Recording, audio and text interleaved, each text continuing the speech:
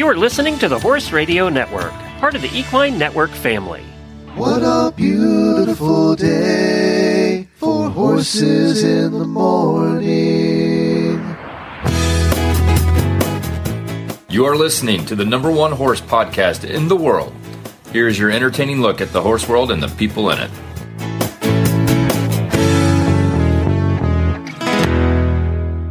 This is Coach Jen in Ocala, Florida. And I'm Karen Chatton from Gardnerville, Nevada, and you are listening to Horses in the Morning on the Horse Radio Network for April 11th, episode 3157. Good morning, Horse World. When your start time's on Saturday and your finish time's on Sunday, and it doesn't get much better than best conditioned, and completing the challenge is the challenge, you're an endurance rider. And welcome back, Karen. Karen stops by the second Tuesday of every month to chat about all things endurance. And let me warn you ahead of time, even if you're not an endurance rider, there are tons of things in this show that you're going to not only enjoy, but find useful. How you been since we talked to you last? Been doing really good. I'm actually starting to ride the horse more. Winter is starting to subside a little bit. Finally, we never thought we were calling this the never-ending winter because it just wouldn't go away. It's crazy. You're in now. What part of Nevada is Gardnerville in? North, south, east, west? The northern western part. We're just this side of Lake Tahoe. Most people know where Lake Tahoe is. South of the capital, which is Carson City, by about a half an hour, and about an hour south of Reno.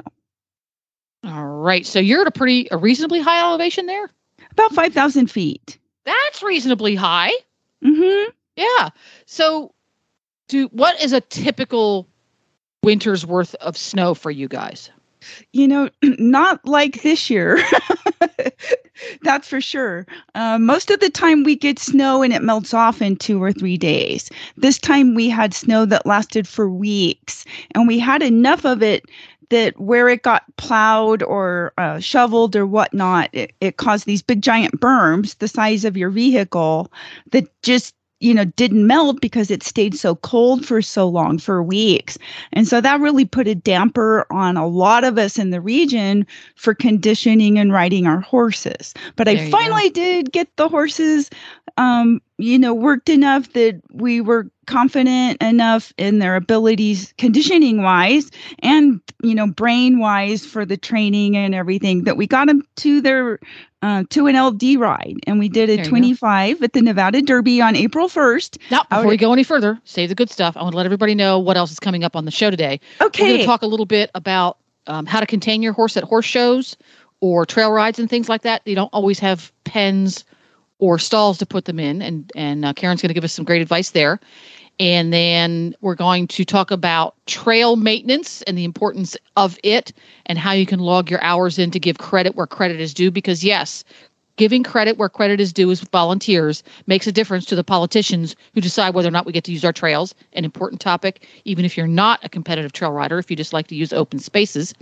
And then we're going to talk a little bit about the aforementioned Nevada Derby ride and what it was like for a first-time ride organizer. Those are all things coming up on today's show. So tell us how it went. Is this the first competition for Apollo and Jovi or not? It was actually, let me try to get this straight. It was Jovi's very first AERC ride. It was Nikki's first AERC endurance ride. Now, who's Nikki? She's my friend that's been riding Apollo, my Anglo. And as it turned out, Apollo was the most experienced at doing limited distance rides out of all of us. He's done several of them and a couple of 50s, years before I got him. He's now, I believe he's 13, 14 maybe.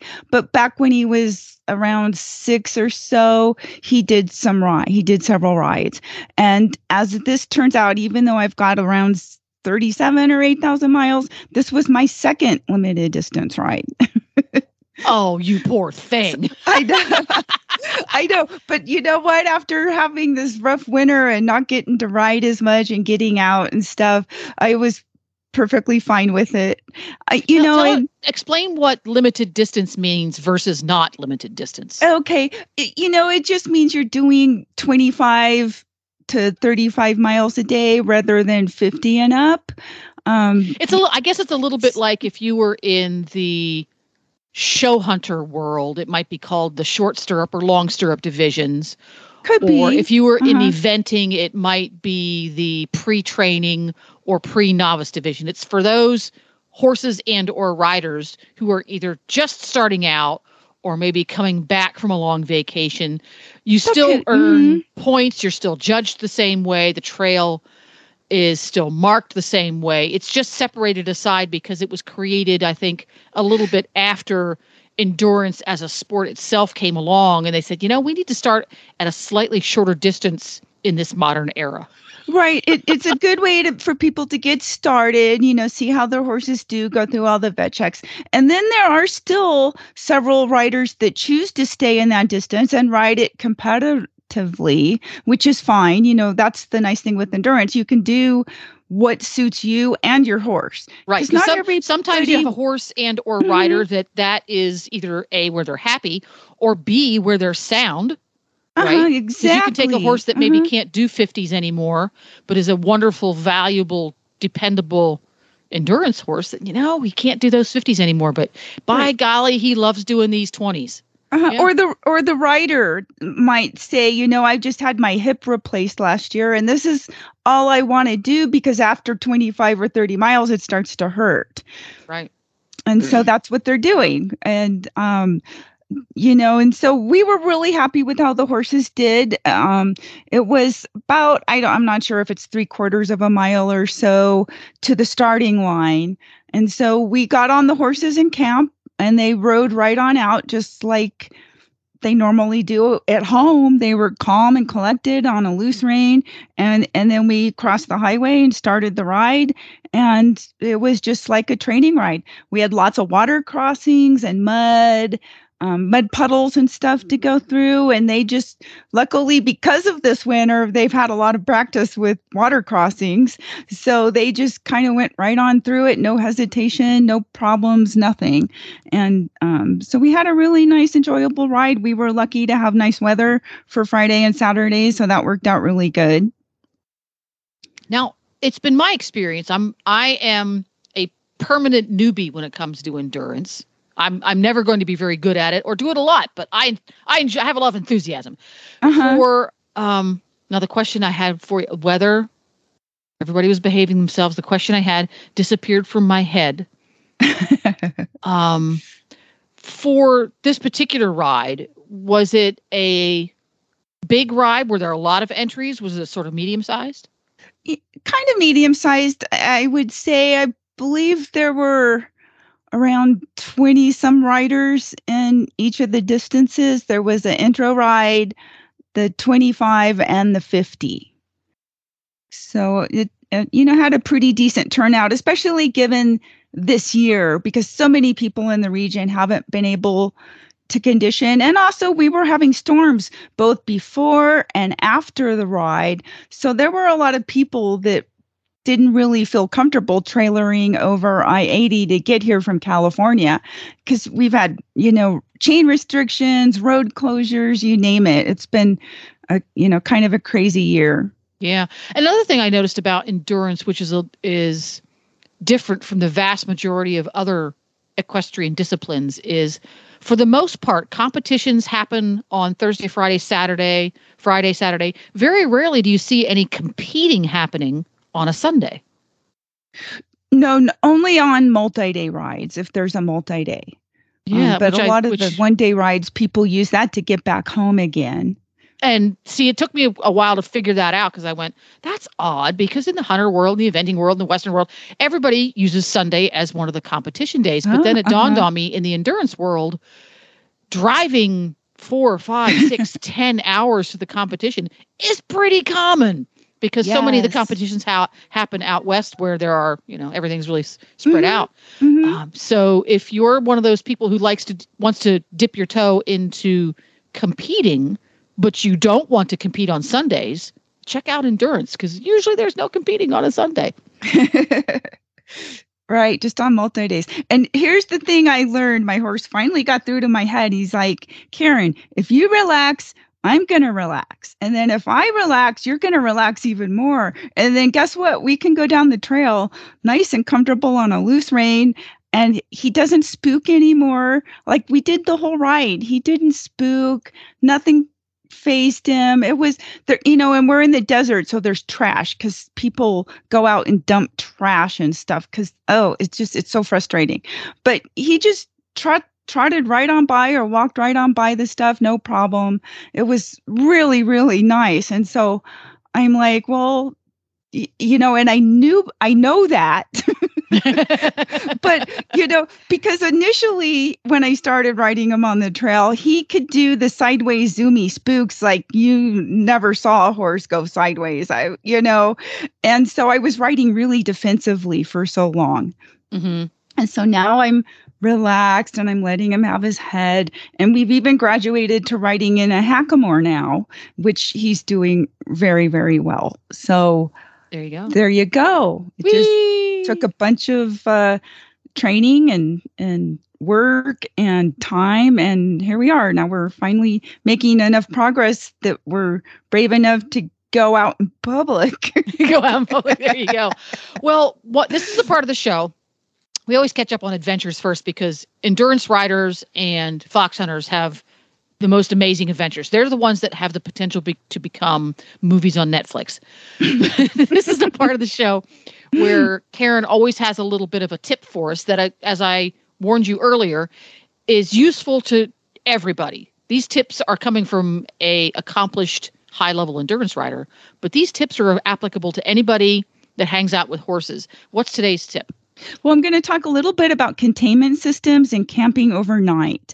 And rather than make a big list of all the things you should do or shouldn't do, my overall advice on this topic is whatever it is you're going to use for containing your horse overnight or for several hours away from home, whether you're camping at an endurance ride or trailhead or whatnot, you want to work your horse up to being comfortable in that containment system and practice it at home. The more familiar your horse is with it, the better, both for you and for your horse, because you're going to learn all sorts of little things like the length you should have your rope tied, whether it needs to be a little shorter for one horse over another horse, how to adjust stuff, little things like, if you're something I discovered because my horses get tied to the trailer unless there are stalls or pens. I don't have any temporary containment devices, and where you hang their hay net, what kind of hay net they eat out of, how and where you hang their water or put it on the ground. Those kinds of things come into play too, because not all horses like the same thing.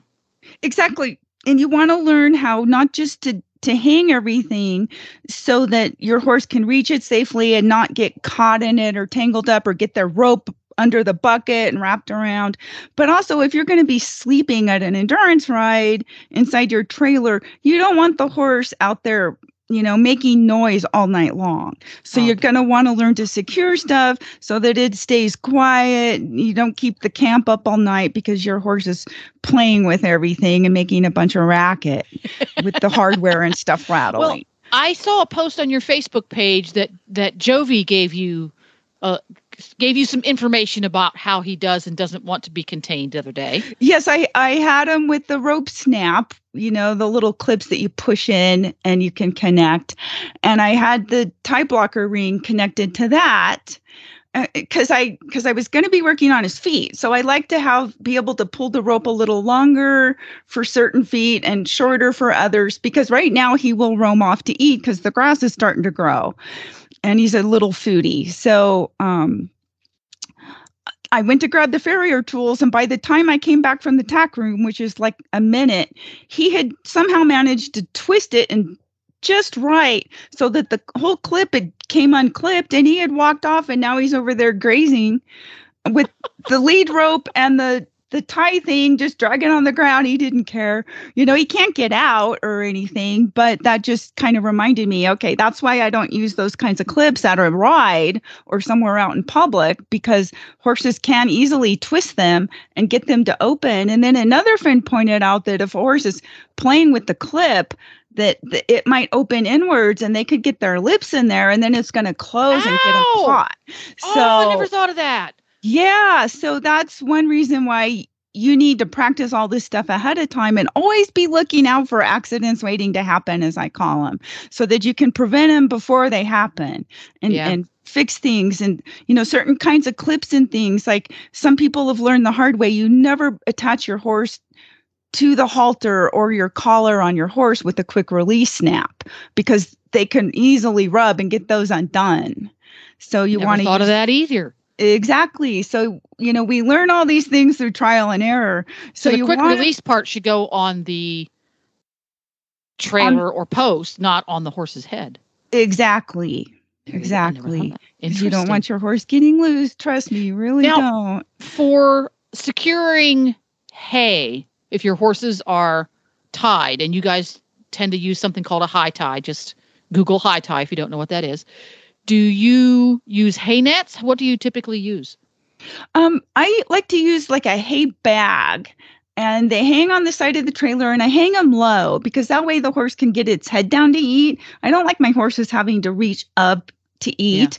I prefer them to get their heads down. And that's something else, if you're going to do that you want to practice ahead of time so your horse is familiar with it. Because a lot of young horses, they'll do something silly like put their leg in it or something. And those are all things, it's fine if they figure it out at home, but you don't need the added anxiety and stress for you and the horse of figuring that out once you're away somewhere. That's correct. These are things that you should figure out at home. And my horses don't trailer out regularly, infrequently at best.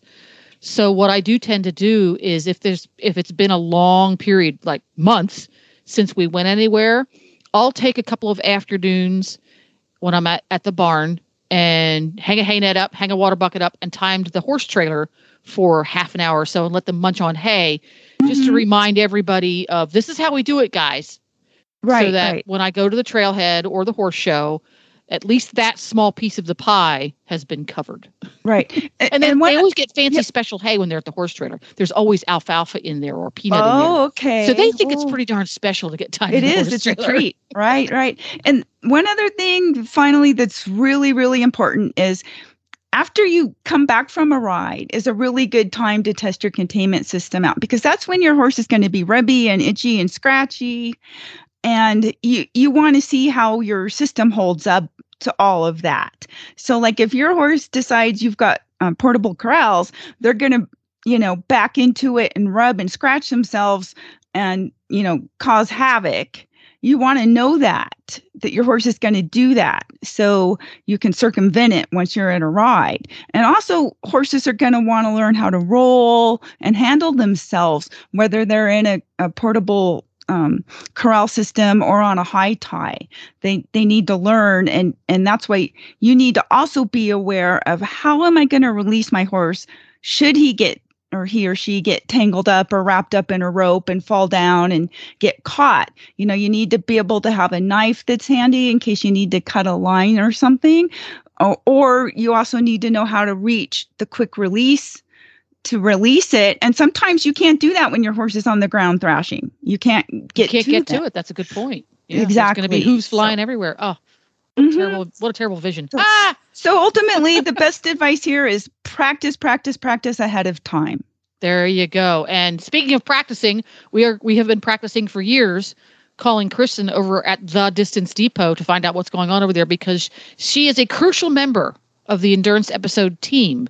She helps to sponsor this thing, and she has everything endurance, plus all kinds of great stuff that people who don't do endurance need. So we're going to give her a call on the phone and see what's going on. Good morning, Kristen. It's Karen and Jennifer. How are you? Good morning. Fine. How are you? Good. Has spring sprung in your part of the universe yet?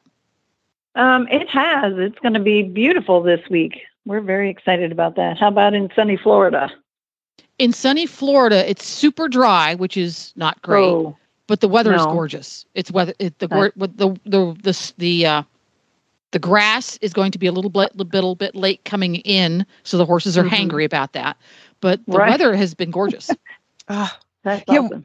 I got to wear shorts yesterday, the first time my this gosh. year.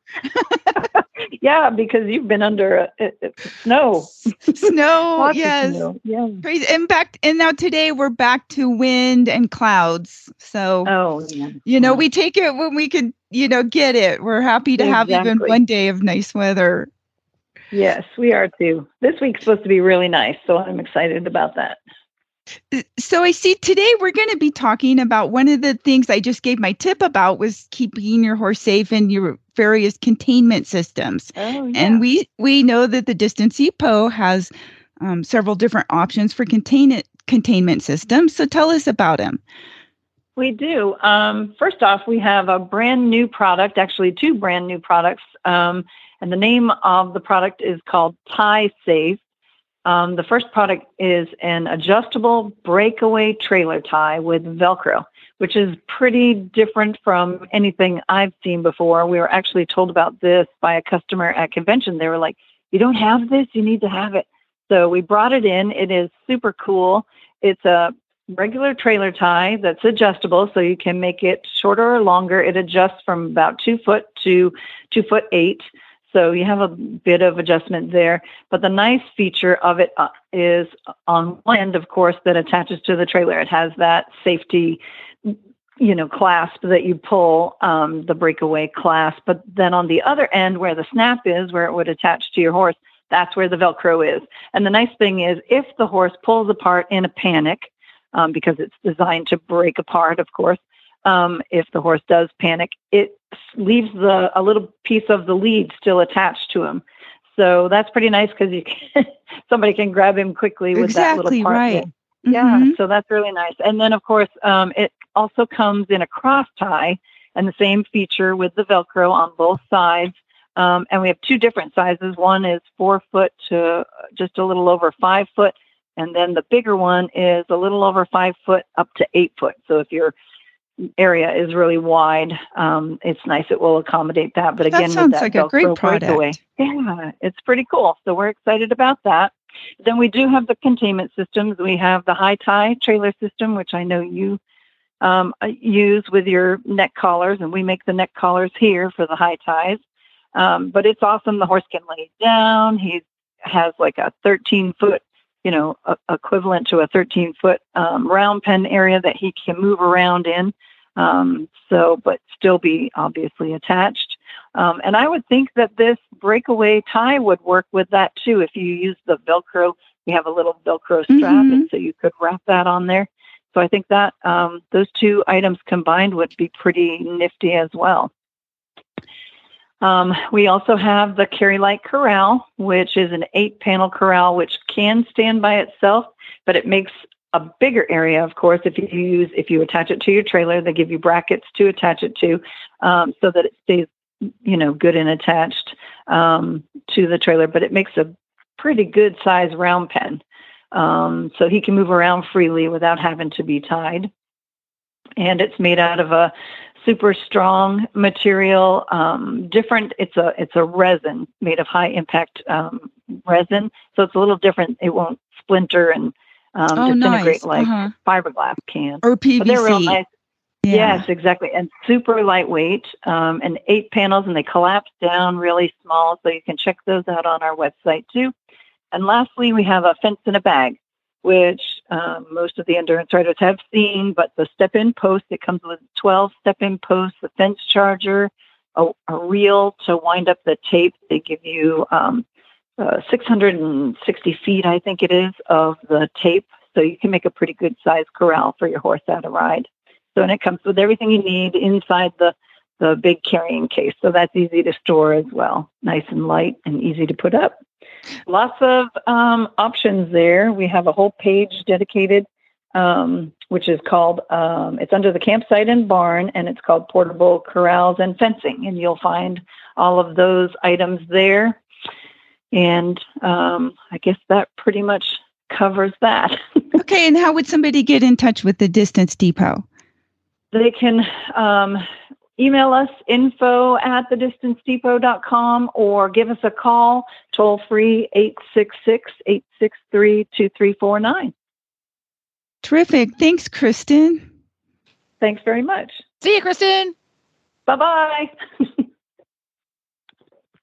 Our first guest this morning is Tammy Rougeau. Today, she's putting on her AERC Trails Representative hat and joining us to talk about trails, which is a very important topic. Thank you for joining us, Tammy. Hi, Karen. Good morning.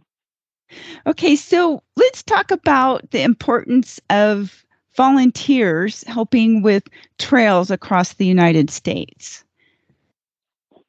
So, as one of the main trail user groups, and the user groups are growing.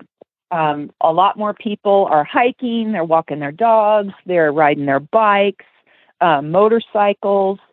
Since 2020, the user groups have really expanded. On the flip side, the equestrian groups, the equestrian community is shrinking. And what we find is that with the trails and all the user groups, there'll be lots of projects going on, a lot of trail work. We have a lot of community meetings that talk about how the development. But when you look around the room, the least represented group is the equestrians. They're not getting out and doing the trail work. They're not attending the meetings. We're just not getting as involved as we once did. So it's really, really important if we want to continue to have access to these trails and to be one of the main user groups, we have to be involved. We have to come to the table. We have to listen to the conversations, and we have to discuss proactively how development and erosion and weather and all that impact us so that we don't end up losing access to the trails. Mm-hmm. American Trails is a great organization that does a lot of coordinating between the different user groups and trying to find ways that we can all use the same trails safely and happily. So I think the most important thing, and it doesn't matter where you live in the country, is to be a member of your local equestrian trail clubs, whether it's Backcountry Horsemen of America. They've got organizations in every state. We have our local Nevada All-State Trail Riders groups. There's the Southeast Endurance Riders, the Northwest. Every area has a trails program. And if you can't find an equestrian trails program, there are other programs you can join, hiking clubs. Like we have our Carson Valley Trails. There are trails organizations in every state. And it behooves us as equestrians to make sure that we're members of those groups and that we're active. Even if you can't go do the work, your membership money contributes to the funds that then help sustain the trails. So tell us about, answer. yes, tell us about the AERC Trails Committee and what they're set up and what their goals and stuff are. So the American Endurance Ride Conference has a pretty active trails committee. And then in almost every state, I think there's a couple that are missing, we have the state trail representative. And it's that person's job to stay abreast of what's happening trail-wise in their state. And then we report back. The Trails Committee also has funds for trails grants. In fact, we just looked at one this morning in West Virginia. They have a very active trails program there. And they do a lot of work on the trails and working with the Forest Service and partnering. Part of that, if you're an AERC member, when you do your trail work, is to log your trail hours. And that goes for any trail organization that you belong to. If you're out doing trail work, you need to make sure that the organizations you belong to know that you're doing the work and are getting credit for it. Because those hours, the hours in the membership add up to numbers. So when our Trails Committee lead, Monica, goes to Washington, D.C., and she's working with other groups to lobby for trails and to keep public lands open publicly, and we say we have, X thousands of people who are using these trails, and they're putting in, tens of thousands of hours, whatever that magic number is. Numbers matter, and it gives us a presence when we're trying to fight for time on trails and access to trails and trying to keep public lands open for our use. So if you're in AERC, it may make it very easy to log your trail hours. You just go to their homepage, click on trails, and the drop down is right there, and it says log your trail hours. And it literally takes less than a minute to fill in your information, tell us what you did, and we get to keep track of that. Okay. At the end of the year, we break it up by state. So the state then trail advocates are able to use that information specifically towards their state projects. Okay. Yeah, that's a good thing to do. So if somebody does want to work on some trails, where would they start? So the best place to start is the trails that you use. So if you spend a lot of time in one area or several areas, make sure you understand who the land manager is. So is it BLM land or Forest Service land? Is it private land? A lot of places in the country are very fortunate to have private landowners that allow access. And find out who owns that land, and then have that conversation. Hey, there's this section that's washed out. What can I do? That land manager will know who the active trail maintenance groups are. If you're not an active part already in something like, Nevada All-State Trail Riders or whoever your backcountry horsemen, we have high desert horsemen, whoever your trail group that you belong to, and maybe you belong to a group that's not very active and you need to be the voice that says, hey, you guys, we go up to, Susie's trail on the side of the mountain and I've noticed it's washing away. What do you think about maybe doing some trail work? It happens to belong to the Forest Service, and I talked to the ranger, and they would love to have us come in and do work. You do need to have, if you're working on federal lands and a lot of state lands, you do have to have a trail master or somebody who is going to help guide you in your work to make sure that you're putting in a sustainable trail correctly. Right.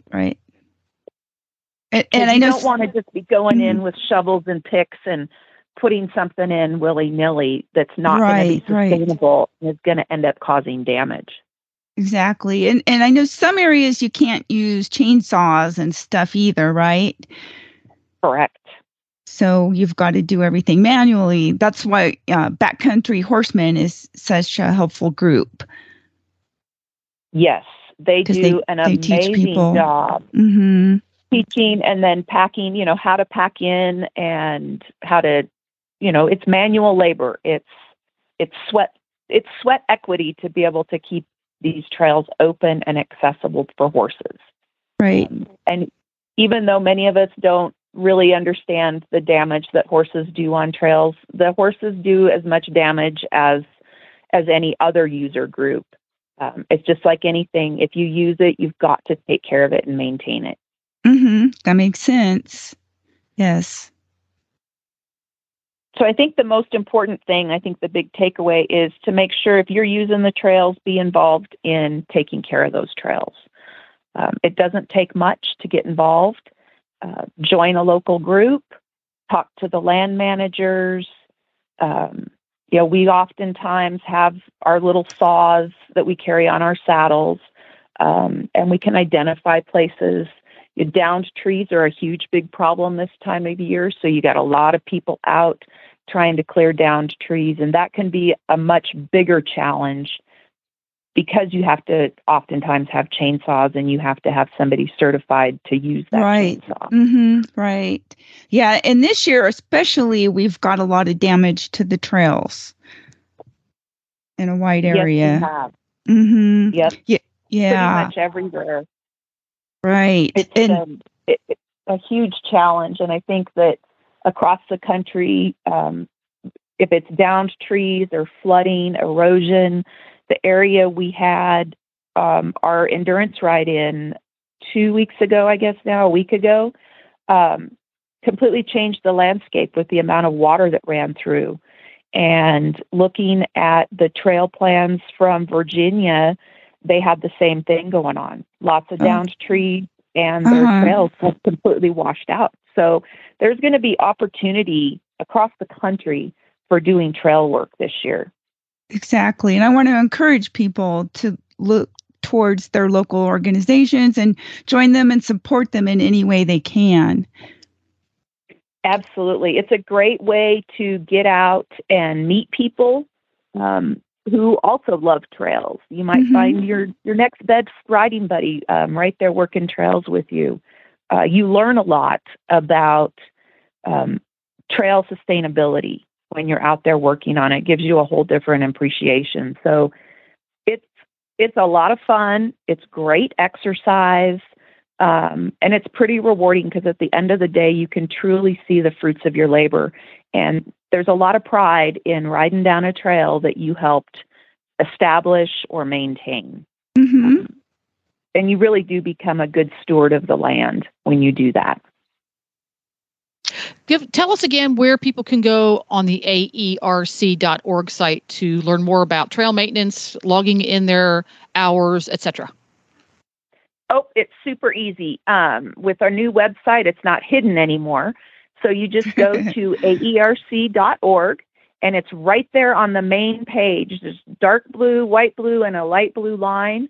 And it's the 6th tab over. It says Trails.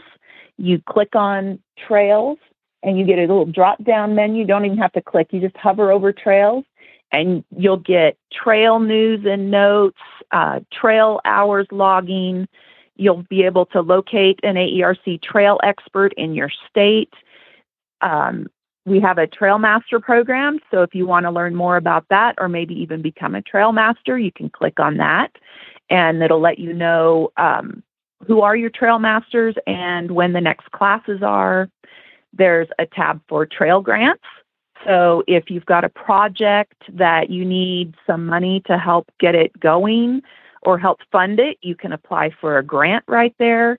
And then the final one is other links to other trail websites, like American Trails.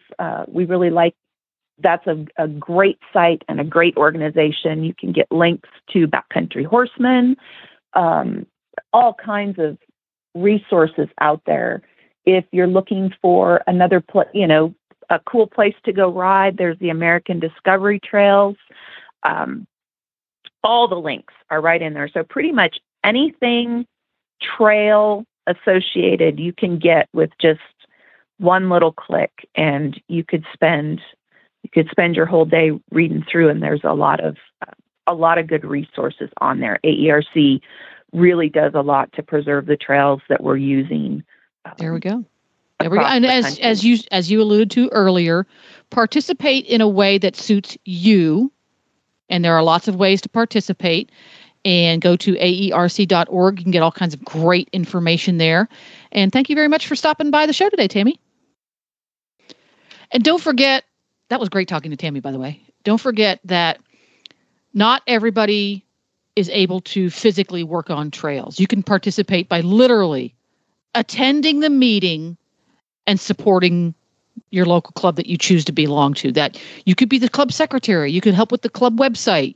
You could provide refreshments for the meeting every month. You could provide the facility to have the meeting every month. You could give them actual money to pay for gas to run that chainsaw.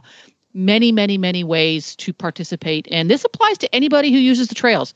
Fox hunters, competitive trail riders, endurance riders, trail riders who use it for simply pleasure, that have no interest at all in competition. Politicians don't take note of social media venting. They don't care. What they take note of is warm bodies in meetings. That's the way the political system works. Love it or hate it, we have to participate in order to stay one of those groups that gets to use the trails. And more trails are becoming multi-use because the equestrian group isn't big enough to validate, from the political point of view, to validate single use. So the more you show up at the meeting and put your little smiley face there, the better. And then you can go out and have wine and shrimp cocktails after the fact. And join the organizations too. That also helps become a member. Them. And the memberships are so low. It costs nothing to belong to these. So it's not like I'm not a member of USEF because I don't compete in USEF things. Well, becoming a member of USEF, kind of pricey. Your average trail group here in Florida, we have lots and lots of local trail groups. It's less than $50 a year. So very much something you can fit into your budget. And a lot of times they'll have family memberships. If you want to have several people in your family participate, that brings the numbers up even more. So there we go. And you can also volunteer to write an article. Like I wrote one for Carson Valley Trails, explaining trail etiquette for other trail users when they encounter horses on the trail. Holding fundraisers for other charities. For example, one of the local trail groups down here in Florida, every year they do a breast cancer ride, raise money for the breast cancer ride. It's been done for years and years and years, so they really racked up the money. But that gets you really good press outside of the equestrian world. Again, a great way to help the world outside of equestrianism take notice of horse people in a positive note. And maybe that's something that you feel passionate about and are good at, that doing little fundraisers like that. So there we go.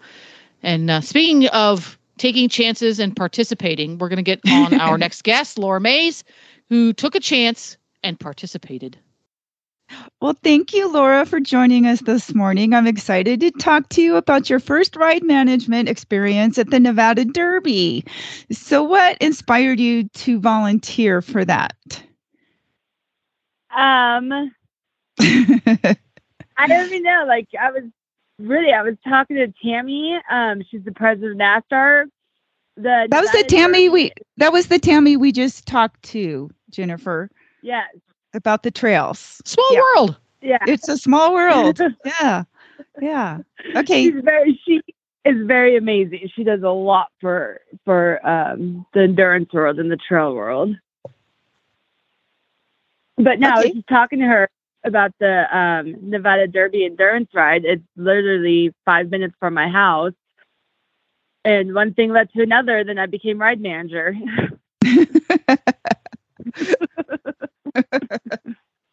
One thing led to another. Yeah, because it's right.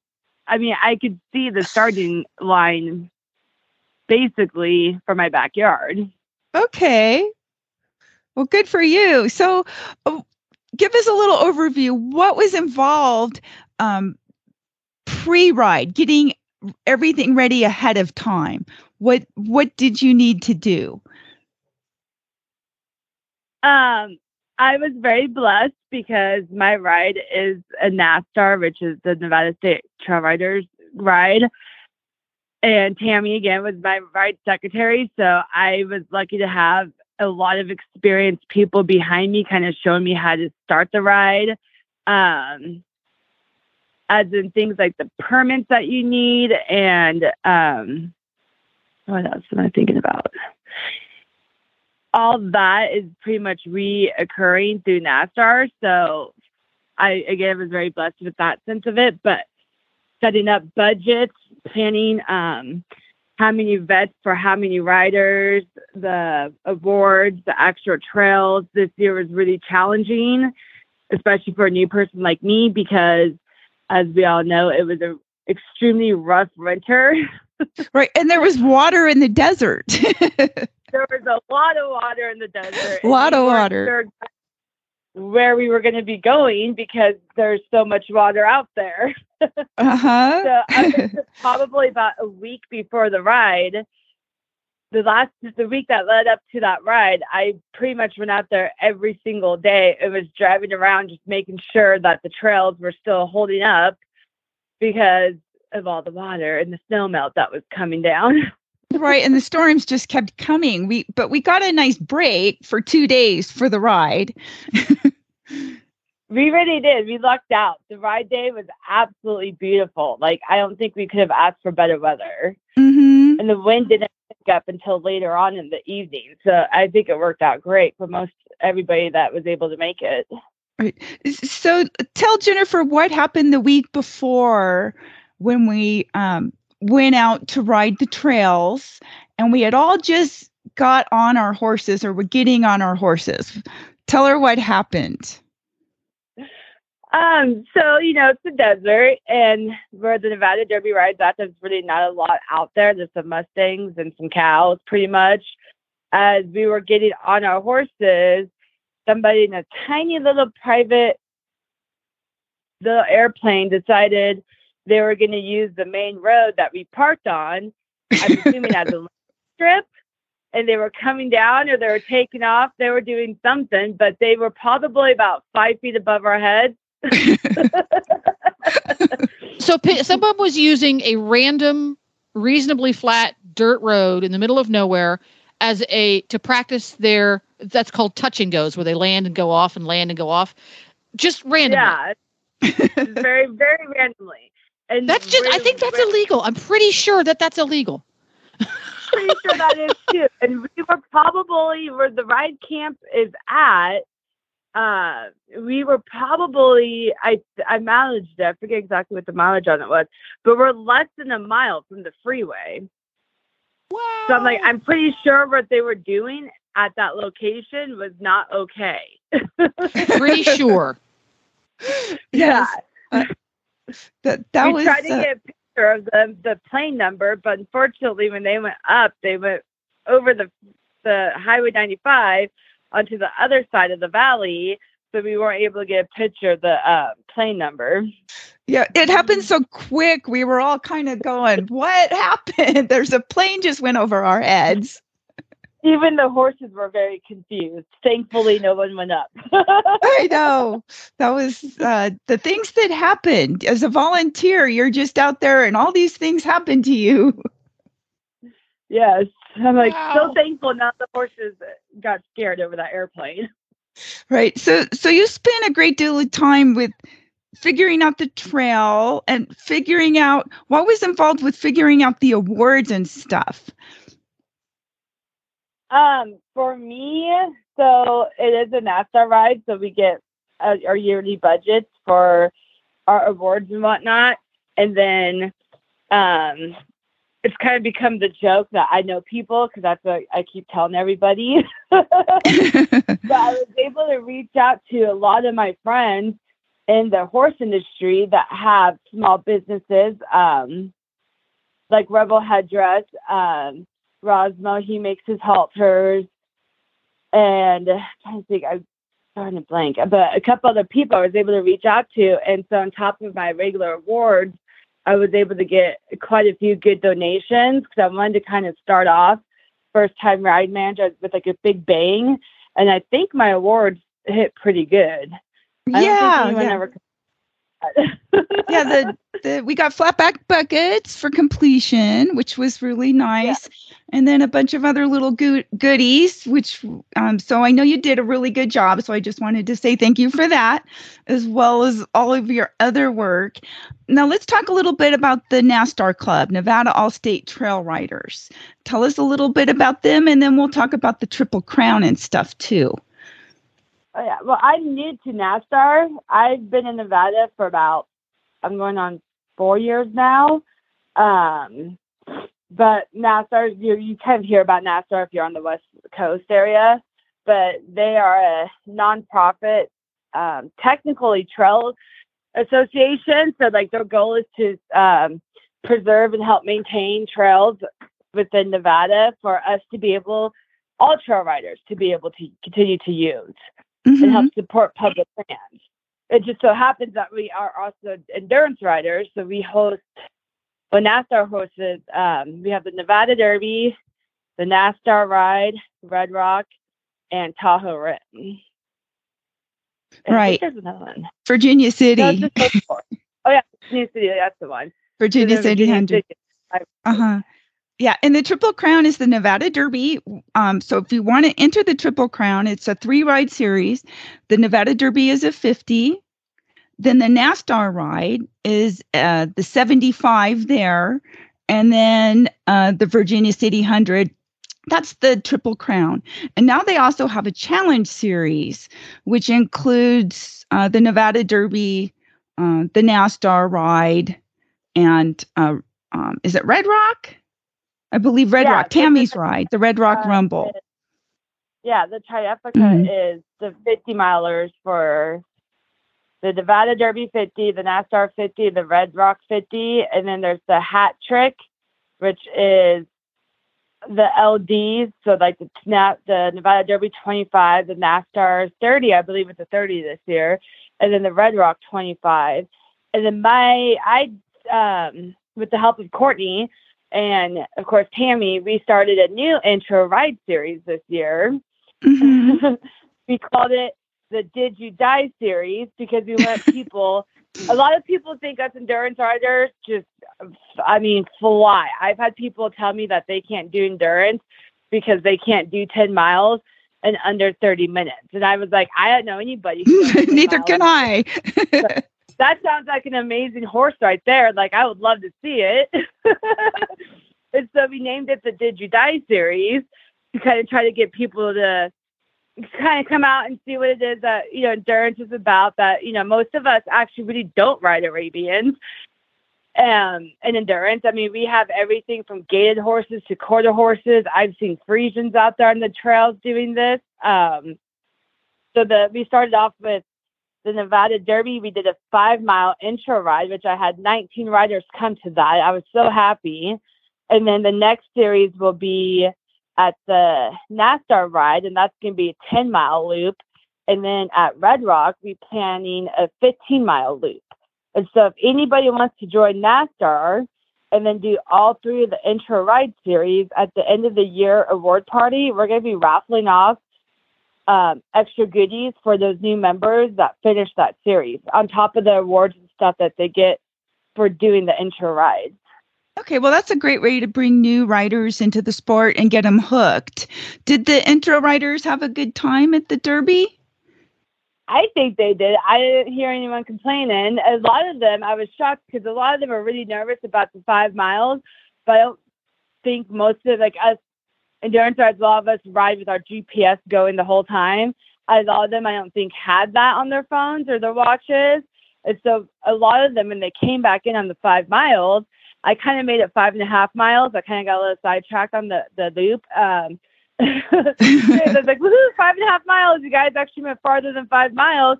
All of them just kind of looked at me and were like, that was 5.5 miles. Oh, no, we're not done yet. And turned around and redid the same loop twice.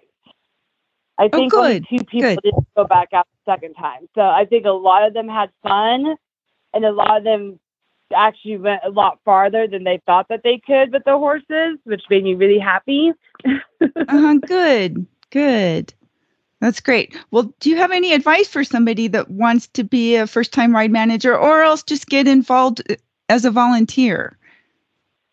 Oh, yeah. Ride management is not as hard as it seems, even though you feel like I'm pretty sure I walked 8 miles in a 20-foot perimeter on the actual ride day. But it's really not as hard as it seems. And don't be afraid to do it. And don't be afraid to ask for help. There's a lot of ride managers out there that are willing to take on new members and bring them underneath their wings and show them how to do the ride managing. It's a lot of fun, and I have a whole new look about how much actually goes into putting on these rides. Right. And getting all the volunteers organized and the vets, like you said, the porta potties, the water troughs, as you know, there's a lot of details, and it's great that you have the club for support to help with all those little details. Yes. Yeah. And take care of volunteers. Right. volunteers. The rides would not happen without the volunteers there. Mm-hmm. And so are you going to be riding at the NASTAR ride in June? Honestly, the more I think about it, I think I'm going to be out there volunteering, and Courtney's taking it on this year, and it will be her first time riding NASTAR. I'm not positive it's her first time actually as ride manager, but I know it'll be her first time at least doing the NASTAR ride. And because I have such an amazing support system for my ride, I think I'll probably just be out there trying to help Courtney out. Oh, well, good for you. Well, if you guys need help with marking trail or doing something, my friend and I would be happy to come out and help ahead of time or afterwards, because I have a park pass, so I can go there. And I love getting my horses out to new places so they can see new things, even if it is airplanes taking off over their heads. I don't want to do that again. I know. Yeah, that was sort of kind of cool in a way. So for people listening, if you want to learn more about the NASTAR rides, you can go to nastr.org or go to aerc.org. And Laura, one final thank you. We appreciate you for all your hard work and efforts. You did a great job. You. We had a good time at the ride. All right, so for upcoming events, there are several rides on the aerc.org website. Go look under ride calendar. We also have several endurance clinics coming up in several different areas. I see clinics in Michigan, Oregon, Pennsylvania, and Iowa. You can look on the AARC website and look under compete or competition link under clinics to find information on that. And also I wanted to mention that the Old Dominion group has an updated 2023 YouTube channel, and they have been adding new seminars every month. The one on March is on how to pack like a pro, which is something we can all do, get better at. And so you can go and watch that. It's titled How to Pack 10 pounds of stuff into a 5-pound bag. I think everybody who travels with their horse needs to watch that one. and then you get it out at the ride and you will never get it put back. You'll never get it. Isn't that funny how you can make it all fit when on the way out, and then on the way back it's complete a little more chaos. Difficult. It's complete chaos. It's kind of fun. It's like a big puzzle. Yes, it is. A little practice makes perfect, Tetris. though, as with everything with endurance. Practice. So for people who want to appropriately stalk you and keep an eye on what you're doing and enjoy your sage advice, which is sprinkled liberally with humor, where can they do that? Nevada Endurance Rider or NV Endurance Rider on Facebook. There we go. And you can find... Go ahead. And now you will see lots more posts about Jovi because he's finally coming along. I'm getting out there riding him. Yay! Yay! And Apollo too. We're so cute. Excited. I know. They're like Mutt and Jeff. There's little short, round Jovi and tall and angular Apollo. Yeah. They're a couple of characters for sure. They are. And you can find links to today's guests and topics at horsesinthemorning.com. And you can go to horseradionetwork.com to find lots more podcasts. We have over 30 different shows on the network covering every topic imaginable. So you just go to horseradionetwork.com and find that, or just go to your podcast player.